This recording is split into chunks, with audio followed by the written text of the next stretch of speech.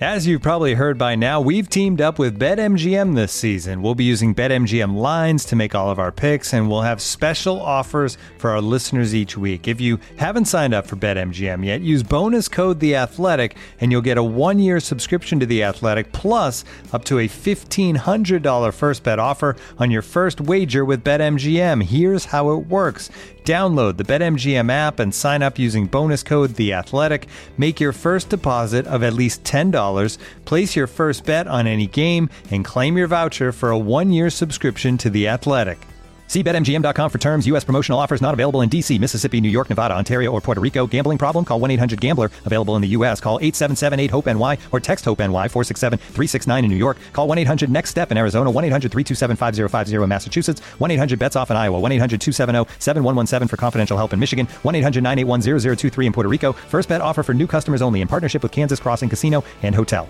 Don't forget, if you haven't signed up for BetMGM yet, use bonus code The Athletic, and you'll get a 1-year subscription to The Athletic, plus up to a $1,500 first bet offer on your first wager.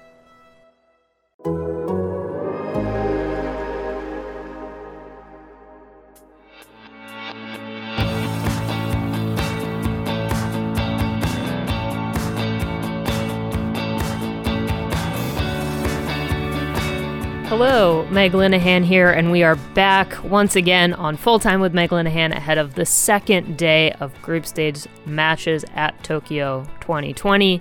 The Athletics' Matt Pence is signing on from the West Coast for a preview talk of USA versus New Zealand as the U.S. looks to bounce back from the rough outing against Sweden on Wednesday. And now we've actually had, a full night's sleep to think about this and to ruminate on it, so maybe it will give us some new perspective.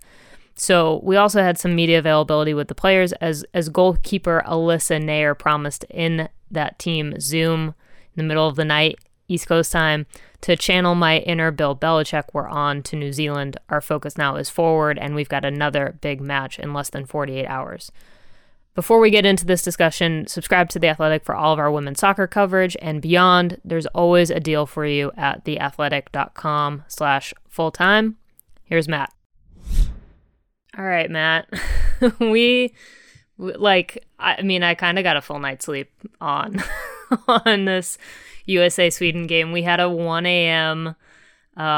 Eastern time media conference with Alyssa Naeher and Tierna Davidson last night after the game. Obviously, the mood was slightly different than some of the other media availabilities that we've had with players in the meantime. But first, I just wanted to kind of get your thoughts. We haven't really talked about USA Sweden and then the match coming up on Saturday in USA New Zealand, but where's your head at in terms of this women's national team and where they're at now in between games 1 and 2 of the Olympics? Yeah, I feel like it's one of those deals where it's always fascinating to me, the truly dominant teams where they just it feels like they can just coast and be so good for so long, but then those pitfalls just hit every so often inevitably, and you never totally see when they're coming. And I guess my biggest takeaway was that it was probably good that this happened now, right? It's it's probably going to come at some point. You're not going to win forever, even though it kind of feels like they are sometimes. It was a particularly sort of damning overall performance. And they did kind of get legitimately worked. It wasn't a fluke in any real way. But I think everything is relatively fixable, and it's probably a good wake-up call. But I am very interested to see how they respond here coming up. Yeah, I think that was really, I've been writing this article about kind of Vlatko Andonovski. He got this long honeymoon period as head coach. I think pretty much everyone in the space of women's soccer, when he was on that long list, on that short list for the job, everyone was like, oh, well, that's the dude. That's the guy you got to hire, right? He's going to come in, he's going to guide this team. And, I think there has been this very long grace period, right? And obviously the results have been good. And then to get that, as you said, wake up call has been really interesting. But the really fascinating thing for me was going back and rereading my story off of the USA Sweden draw in April and being like, okay, I called this an uncharacteristically sloppy performance. Oh, wow, the exact same problems. And I think Sweden played differently in those two games, but fundamentally it was the same problem. So, you just did say like, this feels fixable, and it does feel fixable, right?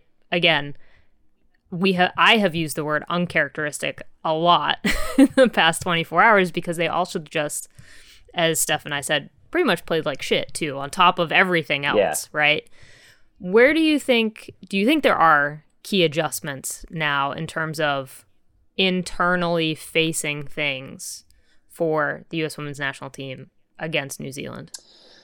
Against New Zealand, I think you almost are tempted to just run it back and do what you do. Because it's odd, because I feel like one of my takeaways from the Sweden game was that in sports, there's sort of the idea of whether you cater your tactics to the other team or whether you just do what you do best, right? And it's often spoken about as an attribute that if you stick to your plan and like be you and stick to your guns, like that's kind of, it feels like more virtuous in some ways.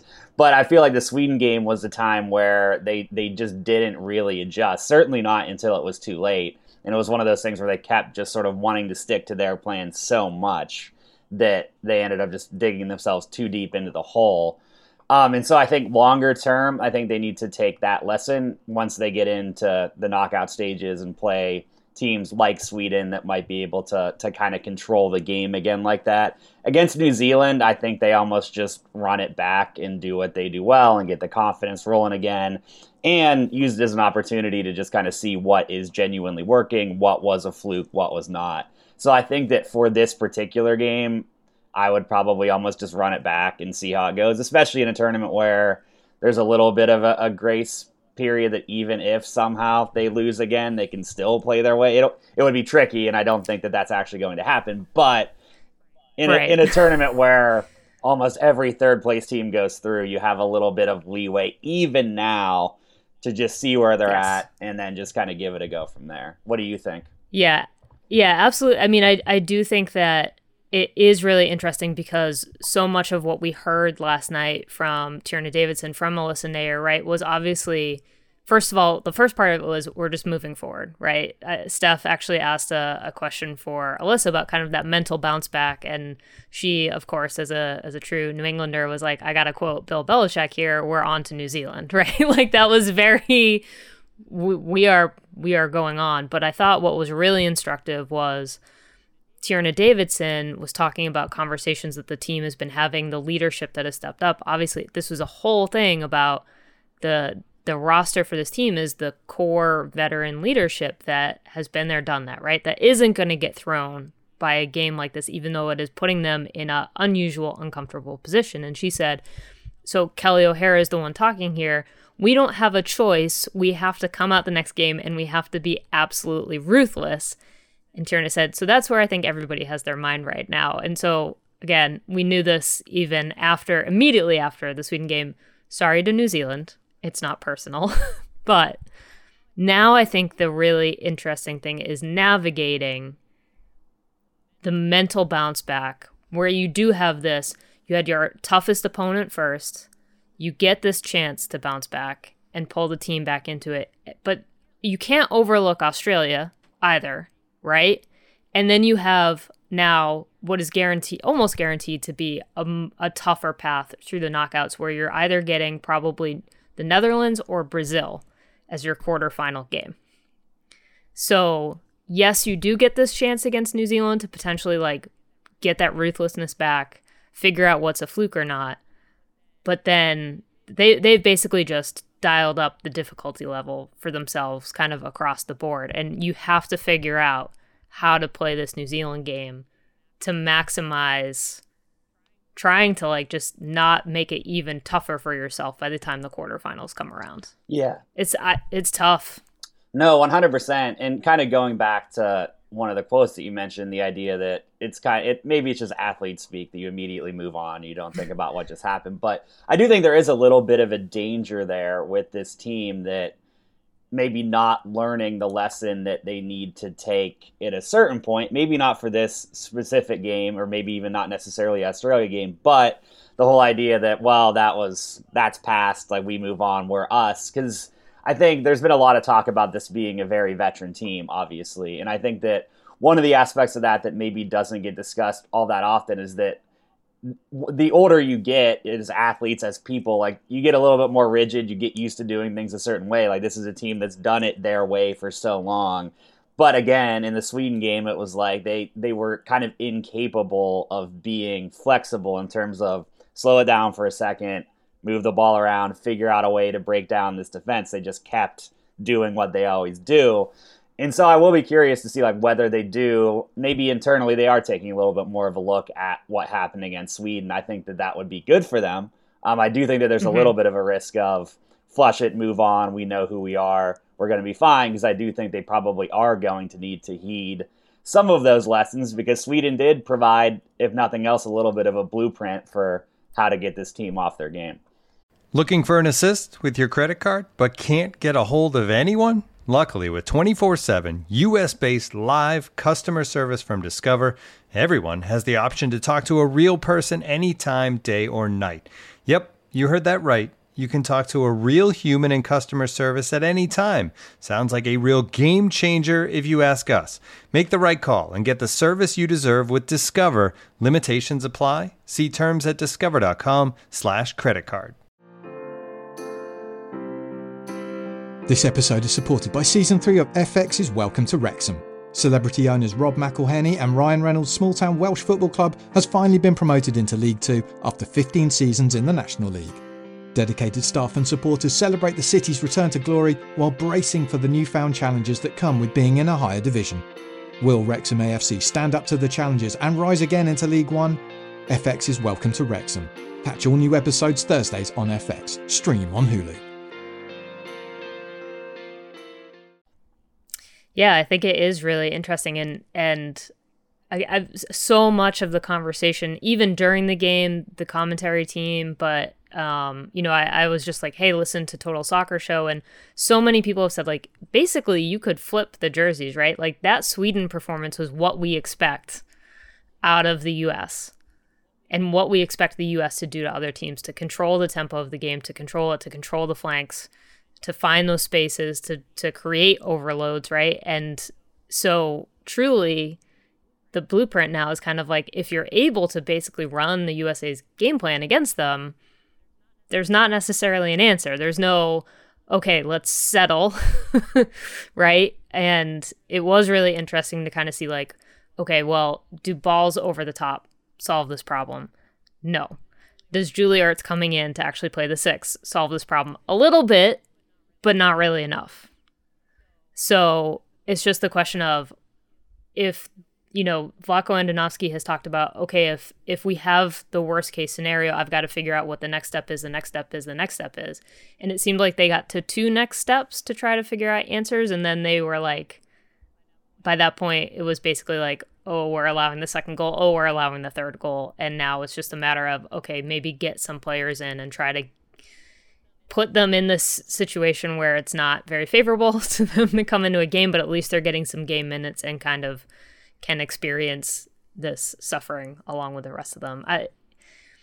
It's going to be really interesting to see this New Zealand game. That's kind of where I'm at, is just, you have to see the response from the players, but I think we also really have to see the response from the technical staff and Vlatko Andonovski. Yeah, I mean, the good news for them is that there are very few teams anywhere that will be able to out-US the US. Sort of like, that is a blueprint that very few people can follow, obviously. And so I do think, yeah, again, the New Zealand game will be more about just sort of like rediscovering their mojo a little bit. And it does feel like one of those games where you tune in, get a lot of goals, everybody's having a good time. Not to jinx it or anything, but it does feel like they're set up for one of those. Just get it going again, get the momentum going again, kind of like get your feet under you in Japan and just kind of go from there. But yeah, I mean, It's certainly going to be much more compelling than it might have been 3 or 4 days ago, just from a competitive standpoint. Yes. It is. I think it's going to be a very How Stella Got Her Groove Back morning, at least over here for us watching. But all right, Matt, thank you for checking in and going through this U.S. Women's National Team game against New Zealand. Again, picking through what we can from USA versus Sweden. But now we just get to wait and watch and see what happens. Yeah, happy to drop on anytime. Okay, here's how you're watching USA versus New Zealand. In the US, it's on NBCSN at 7:30 a.m. Eastern, plus streaming via NBCOlympics.com and the NBC Sports app. It's also available on Telemundo and the Telemundo Deportes app. Here's everything else on tap for Saturday. The U.S. women's national team are actually the last match of the day, so if you want to watch any other team, you're going to have to set the alarm earlier on the East Coast, or hey, if you're on the West Coast, you get plenty of options to keep you awake until the U.S. women's national team are on. All times are in Eastern here, and for pretty much every single other game except Sweden versus Australia, your best bet is streaming via NBCOlympics.com and their app. Chile versus Canada starts at 3:30 a.m., then China versus Zambia at 4 a.m., and then we've got Sweden versus Australia, obviously with implications for Group G. That is actually planned for NBCSN, but I do want to say it was listed as part of a larger block of programming, so as of right now, I'm unsure if the entire match will actually air live on television, but again, it will be on NBCOlympics.com and the app. Then it's Japan versus Team GB at 6:30 a.m. You might want to get the second screen going for Brazil versus the Netherlands, as this match is likely to determine the winner of Group F, which also means likely that we're going to learn the quarterfinal opponent for the U.S. women's national team out of this result, assuming, of course, that they manage to finish second in Group G behind Sweden. That match is set at 7 a.m., so there is going to be some overlap with the USA game. Not a match to watch, but if you haven't listened to too many podcasts yet on USA versus Sweden match or, the Olympic tournament overall, I do highly recommend Total Soccer Show's comprehensive review of that match with Taylor Rockwell, Jordan Angeli, and Joe Lowry. I rewatched the match a second time on Wednesday evening after having listened to that episode. It was definitely illuminating. Thanks for tuning in to our Olympic coverage here at Full Time with Meg Linehan, and thanks to Matt for the time today. Again, you can follow all of our Olympic coverage at The Athletic. Overall, you can support our women's soccer coverage by subscribing at theathletic.com/fulltime. Full Time does not exist without the work and support of senior podcast producer Michael Zimmerman. I'm Meg. Thanks for listening, and I will be back with you tomorrow, probably with Steph, after the second day of matches.